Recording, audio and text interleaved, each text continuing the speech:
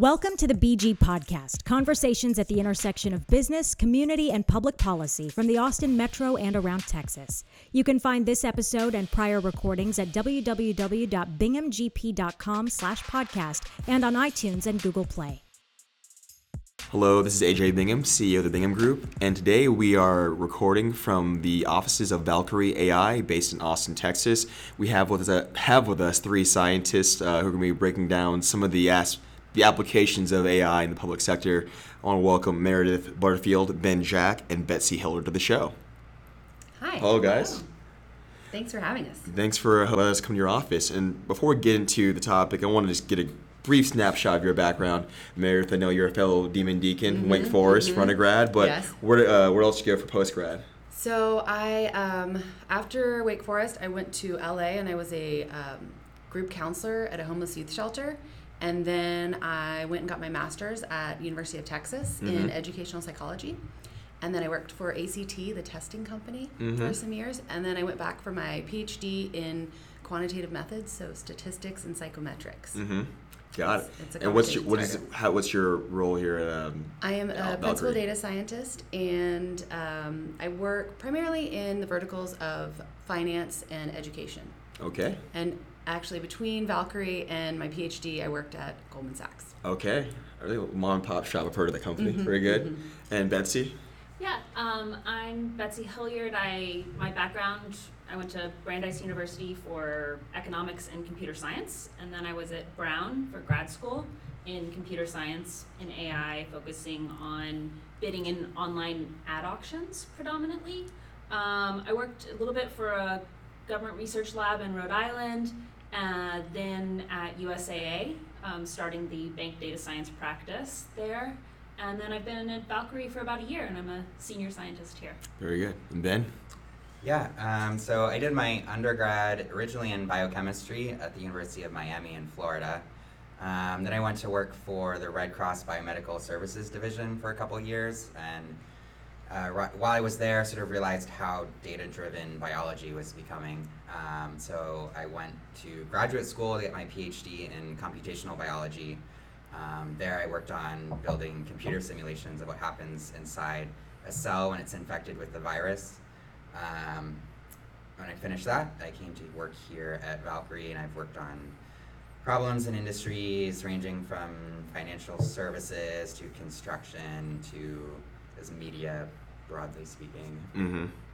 Very good. So again, what's the overview of Valkyrie? Like, what are all the services y'all provide, and what's that model like? Yeah, so we are a data science and strategy firm, consulting. So we go in and we're helping clients who either have data science programs and they need to augment, or don't have a data science practice, and we're helping them either from they have data to they don't have data, and we need to help them find data from external sources. We are going in and creating hypotheses that can be tested against data science, doing everything from financial modeling, prediction, clustering, computer vision, so lots of different types of machine learning and AI models. Very good. And one thing my interest in talking to y'all was I've just as a civilian in the technology space. AI is something that so it's been I think in the public imagination for decades, but in recent years, particularly in this, I think kind of almost aligned with the rise of blockchain, whatever that means to people, right? Yes. Has been kind of I think in parallel. You're hearing more and more about it. I think especially as kind of with quantum computing too, as these technologies are kind of fully being realized almost, right? I think it's still in its infancy to a degree. But I really want to focus on what are you seeing in industry as some of the public sector applications for this, the real applications, things that maybe are, within the next 5 years will be here, and then maybe things are should be here in the next 20 years given industry trends. Yeah, I think there's a lot of, I think there's definitely, there's huge buzz around AI and everything, and then there's a lot of kind of what people think it's going to be. I think that there's been a lot of buzz around self-driving cars, huge focus on that with blockchain. I think a lot of people have thought of that as kind of synonymous with cryptocurrency, but then now we're starting to see lots of implications across verticals and industries for blockchain, computer security, and a lot of different things. So I think there's a lot of what people think AI is going to do for cities, and then there's what it's actually going to do. And I think there's also a lot of misconceptions that it's going to be all about self-driving cars and kind of this police state, and that every motion is going to be monitored in your face, and where is everybody? And I think there's a lot of that on television and in movies, and it's not necessarily, I think the reality of it is maybe a little bit more boring. Yeah. And not as blockbuster worthy.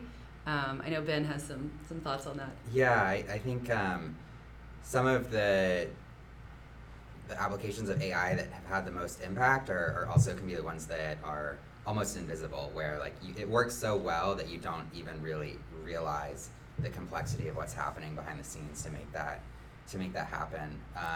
What are some examples of that?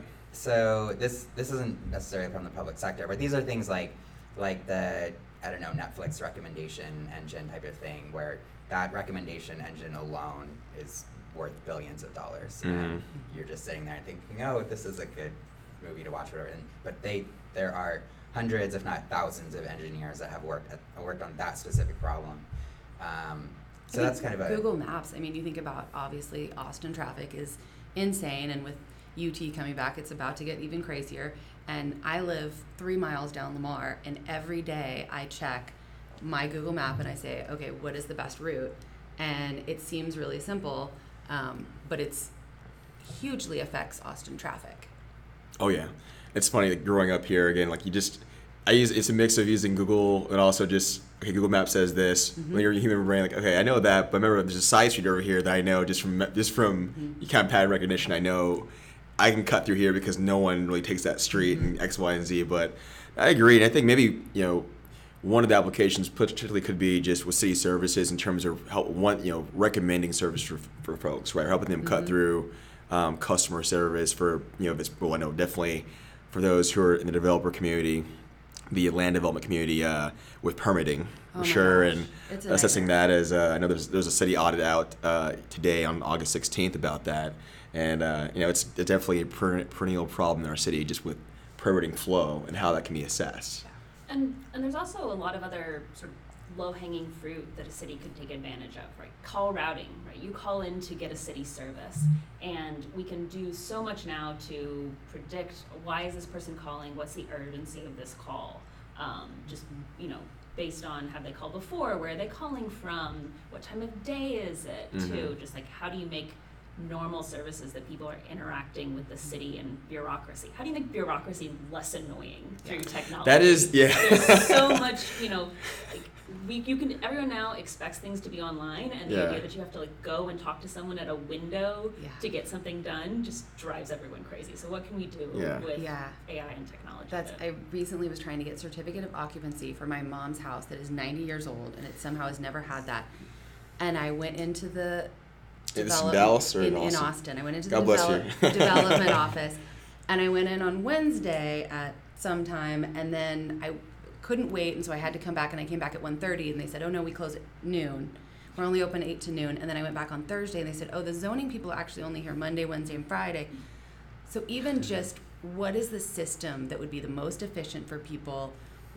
Is there something that you can do online? Can people who have smaller problems, can these be predicted? It's crazy. It's a crazy system. It's going to be more important too as cities grow and as populations become more mobile, right? This is also something that cities are going to have to think about from a revenue perspective. If everyone's working in the gig economy and everyone moves all the time, right? How are you keeping track of taxes? How are you keeping, how are you helping people move into your city and not have to spend the first 2 days they live here in lines getting permits and systems, right? Like what can we do to speed up that process as well? I know, like even with DPS, right? The Texas Department of Public Safety, just for license renewals and those kind of things. I mean, they had the system set up a while back where probably 4 or 5 years ago now, though, you can just register. You can get in line on your phone, and they'll text you when it's your time. So you can just sit in your car if you want, not to be in queue in their offices, right? And I mean, so that's pretty. I don't know how it works in the back end, but pretty straightforward. And so I think along those lines, on the service side for cities, I hope that becomes more prevalent. But technology and government, in theory, should work well together, but they, just across the board, they don't. And what do you think some of the hurdles are to that? Is it the education, or is education of the officials in the bureaucracy that needs to work with it, or the kind of the inherent nature of bureaucracy just being conservative in the sense of that it just takes a while for it to adapt? So I think it's a couple of things. I think it's regulation, right? So policy and regulation are actually really important in this space. You don't want to be, there's already enough discrepancy in how people are treated based on economic and class and racial background. And the problem with AI is it can solve a lot of those problems, but it can also exacerbate them, right? So it is good that our government systems have policies, right, to try to combat that, right? Like the dangerous thing with AI is it can make, it's great, it can make decisions faster and better, but if you don't do a good job in telling the AI what you really want, what you're optimizing for, and making sure that you detect and avoid bias, then you can actually be making tons more decisions faster that are bad, right? So I think there's a lot of stuff, like regulation is important in this space, and sometimes it's a bit more important than, there's nothing really wrong if Netflix recommends a movie to me based on what it thinks my race is, right? Like, it's not great, but it's not like affecting me greatly, right? Yeah. But based on your zip code. Or based on my zip code or my income level or my gender, right? Like, that's not a big issue, but it does become an issue in the public sector. Yeah, like law enforcement, or like it was the Law movie Minority Report, right? Yeah. And education is another place where predicting how many students are going to be at a particular elementary school, the resources that are needed, all of that. You were talking about the registration process.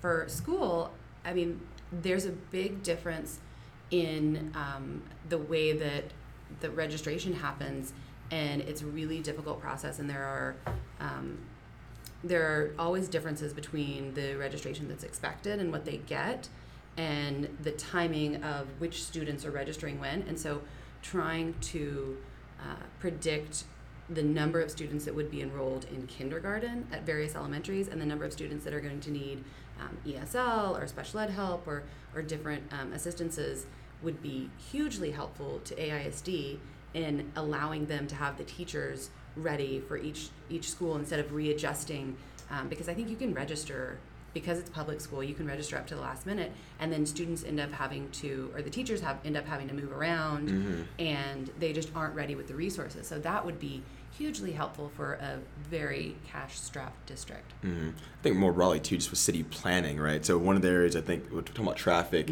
there's this traffic routing, but also just as the city, when I live in Miller, right, northeast Austin, when they build these master plan communities, the developers they're paying a fee to the city based on what the predicted traffic flow will be, and so models for this kind of thing could be helpful. Miller's actually one of the better ones because it was owned by the city. The development of that, they were able to do a lot of low-income housing and subsidized housing, and really plan for that a lot better. In our neighborhood, one of the subsidized housing projects, they tore down a number of kind of 60s ranch style, and they're building a 4-story building that's going to be amazing, and it's going to be really, really nice, but the population of that is going to then triple or double or triple or quadruple the number of students who are going to the elementary school, the local elementary school. So just that projection and what that school is going to need is just, it's going to be, they're going to have to adjust very quickly the moment that opens. Yeah, very good. Are you all seeing any policy, just probably more federally right now, but anything that your company is seeing, or if your company's or Valkyrie's member of an association, you're seeing in the AI space? I've noticed, I know government tends to be more reactive than proactive, even if it wants to be. It says it claimed, or this is at the federal level down to the local level. With technology, right? Like they'll only be so proactive. Right. But are there any policies or regulations you're seeing? It could be internationally too, right? That might be bellwethers for what's coming to the States. I can talk about that a little bit. So GDPR is the big one. So which is what? What does GDPR stand for? It was something passed data protection regulations. Global? I believe. It's not Europe. global, so it's in the EU. Yeah. All right. It's an EU regulation that was passed, I'm say maybe 2 years ago, and it had a huge impact on the industry worldwide, right? Because suddenly, if you're a company that does any business in the EU, or you have a product that even someone you have a website and someone from the EU visits your website, even if you're a US-based company, there are regulations in the EU that apply to you about data privacy and data rights. So, what is it? It's a Data general Protection Regulation. Yeah. Thank you. Yeah. So that was probably the first big piece of legislation to affect data privacy, and because AI is so data hungry, it does implicitly have an impact on AI as well. I think in the United States we've not seen that yet, but everyone is sort of expecting that it's coming in the next couple years. Yeah, I think California is California Consumer Privacy Act AB 375. I think that's going to be the first one. California's AB 375. Yeah, they're in the process of working on that, and then I think once you have one state with that, then everybody's going to have to California. go by that. Yeah. I So think California is definitely going to be the people who set the standards. So you do see like the Facebook hearings are also a sort of bellwether of what's coming. Is that with the Cambridge Analytica tie-in? Yeah, and all sorts of other data leaks that Facebook has had, right? I think the important thing to think about is there was an interchange there was a discussion between Mark Zuckerberg and a senator or representative, and the senator didn't understand Facebook's business model, right? He was like, I don't understand, how do you do this for free? And Mark Zuckerberg sat there for a second and then said, we sell ads. I remember that. Right? That was a meme. Right. But to me, I worked in that ad space, so I completely understand how that works. But the fact that someone that high up in our government who's making policy decisions, not only he clearly doesn't understand how the internet is monetized, which is something that everyone interacts with every day, and that's just scary. Yeah. Right. Yeah. It's scary to recognize that people who are making these decisions, some of them don't use emails, some of them don't, have any real understanding of the internet world that the rest of us are living in. So They definitely don't Google things. yeah. So You have a staffer, I want to know this. That's the original series. Yeah. Just They that's the ask intern. print And out the intern articles, Googles. Thank you. Put it on their desk. Yeah. Bullet points. Yeah. And so I think if you don't interact with these things, if you interact with them, you understand them a little bit. If you build them, you obviously understand them a lot more. And so policy-wise, I think that's as the people who are making policy get younger, we're going to see a shift. Yeah. Right? Maybe too, right, with technology. I mean, so many, I'm 36, I was born in 83, and so generationally, I think we're all around the same age, right, late millennial, but it's a lot, so much has happened in our lifetimes, the jumps in innovation, right? I mean, I remember going from no internet to dial-up to Roadrunner, high speed. My high school had I think one of the first T1 lines here in Austin, or we had one connected to UT, to go into college and then everything else, right, to video chat on your phones. I mean, and that was just, in the last, 20 years, right? And so that, for some members of Congress or in the Senate who've been there forever, right, it's a hard jump to make, I think, generationally, when for them the biggest thing was the space race, right? Maybe. And then it was things were iterative, right? Better, more efficient cars, but it was hidden stuff, right? It wasn't as in your face. I mean, these, being able to video chat with someone from your phone across the world, it's all those kind of things. It's a big jump, I think, for some people. It's not getting him off for not being able to do it, but And it's a not lot. just age. I mean, I know people who are who really understand this stuff, and they're older, right? It's not just age. Sometimes it's your job, right? Mm-hmm. It's your income level. It's your education as to how well you understand these things. But it is scary that, more so with Facebook, right? I think some people would look at it as a public forum, right? When it's totally not as a business. Nothing, there's nothing free in this world. There's some, you're posting these pictures, something else. There's data, right? But I think, there. I think a lot of folks out there who they get fired because they post on Facebook. Well, what do you mean it's free speech? Like, it's not free speech. One, this isn't like, even if it was free speech, you're still accountable for what you said. Yeah. But Facebook isn't the best form for that, probably. And one thing, so I was volunteering in an elementary school, and I would go into their computer class, right? And she used air quotes. I used air quotes. Yes, importantly, I used air quotes. And they were learning some useful things. They were learning PowerPoint and word processing, right? But today's kids, even in I came in and taught coding, right? Taught the beginnings of programming. And these kids had never seen anything like that, right? So, and I was really impressed, though. This teacher wasn't teaching coding. She didn't have those skills, but she was teaching about security and privacy online.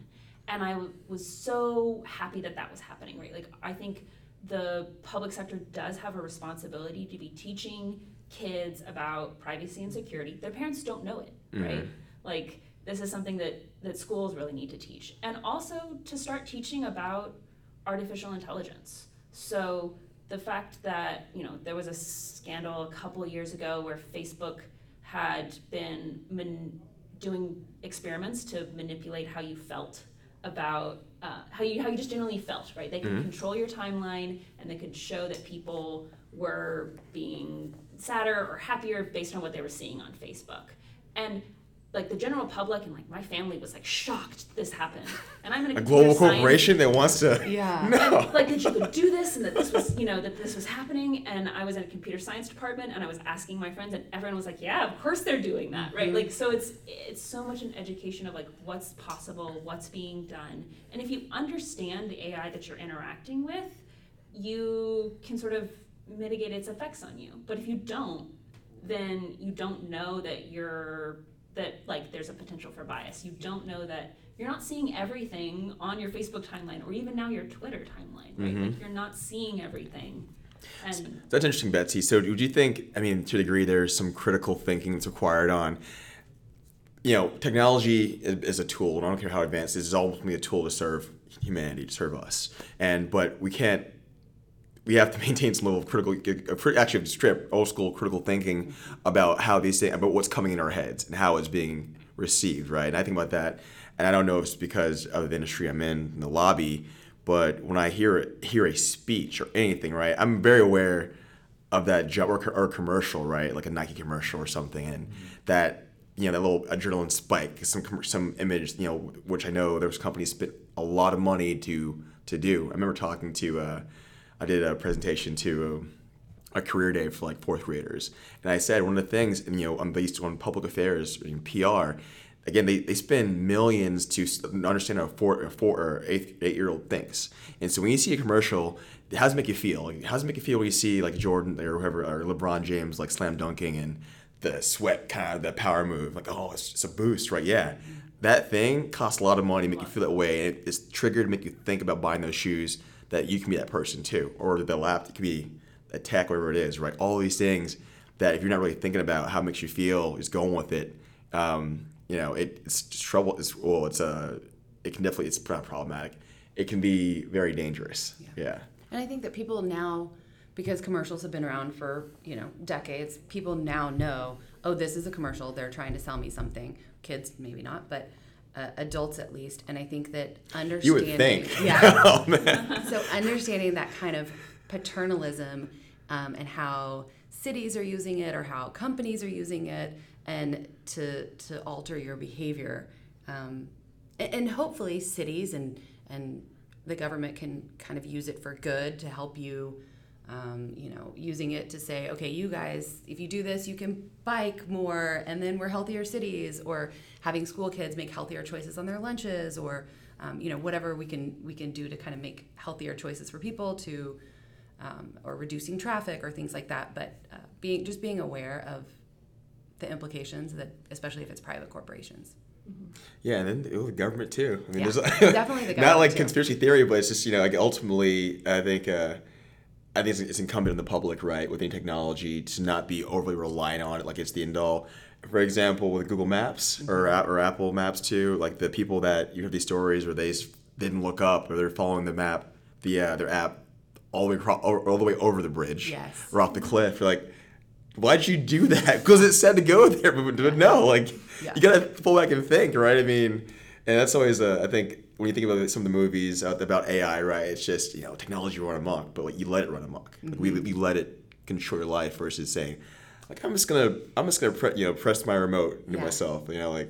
It's that common sense. I mean, we are so used to guardrails within our society. You think about the boil water that we had here in Austin, where everybody had to boil their water.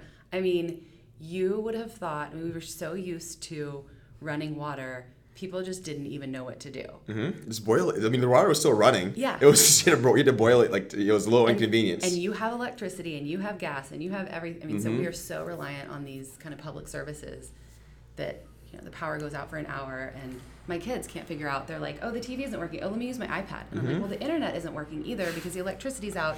So what do we do?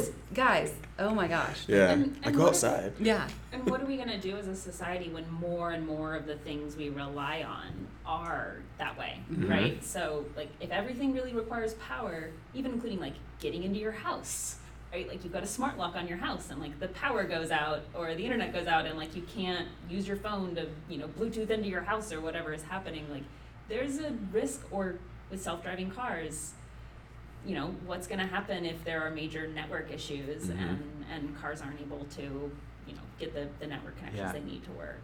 I think that's true. There are opportunities there too, certainly. So if I have a Nest and it's like signed up for the energy rush hours is what they call it. So this is when energy load's really high across the city. They basically turn up the thermostat on your house when you're, I think, usually between 3 and 5, because people come home and they crank up the air conditioning. But the city uses this to kind of stabilize the entire electrical grid. And that prevents things like rolling kind of blackouts and things like that. So, there's definitely downsides too, because when you do have blackouts, and obviously all sorts of things that are connected don't work anymore. But there are opportunities to help prevent some of those problems and have a smarter electrical grid, which is that's a good point. In general, so like smart sewers as well. As cities grow, infrastructure, it's hard to replace a sewer system, right? Like, it's a complicated, expensive process. But can you just make them smarter? Yeah. So, like, I've read articles like South Bend, under Pete Buttigieg did this, where they have monitors in the sewers and they can actually redirect the sewage so it doesn't end up in the river. Yeah. Right? And so they're using the same physical infrastructure, they're just using it more intelligently, right? So what can we do as cities are growing, as metropolitan areas are growing, to, not have to rebuild some of our infrastructure as often? That's expensive. It causes traffic issues. Like, there's all sorts of problems. How do we do that smarter? Even, fixing roads. Like, which roads do you really need to fix? In what order? When should you be fixing roads to reduce traffic decisions? These are all things that AI can address. Has Valkyrie, if you can share, have you all done any work in the public sector, or kind of anticipate that at all, or been approached many folks about just that? Just within government and education, not like city. But in terms of just, it's a part of, oh, go ahead. I was going to say, no, we haven't worked with any local governments. Municipalities. We're in talks with one local local organization to hopefully help them. But Well, keep us posted with that. Though, I want to thank you all for your time, and love to have you back on the show as I'm sure this area will develop more, particularly as some policy decisions come through, hopefully, and get y'all's take on it. Yeah, we'd love that. Thank you for your time. Thanks for having us. Talk to you. Thank you for listening to today's BG Podcast. You can find this episode and prior recordings at www.binghamgp.com/podcast and iTunes and Google Play.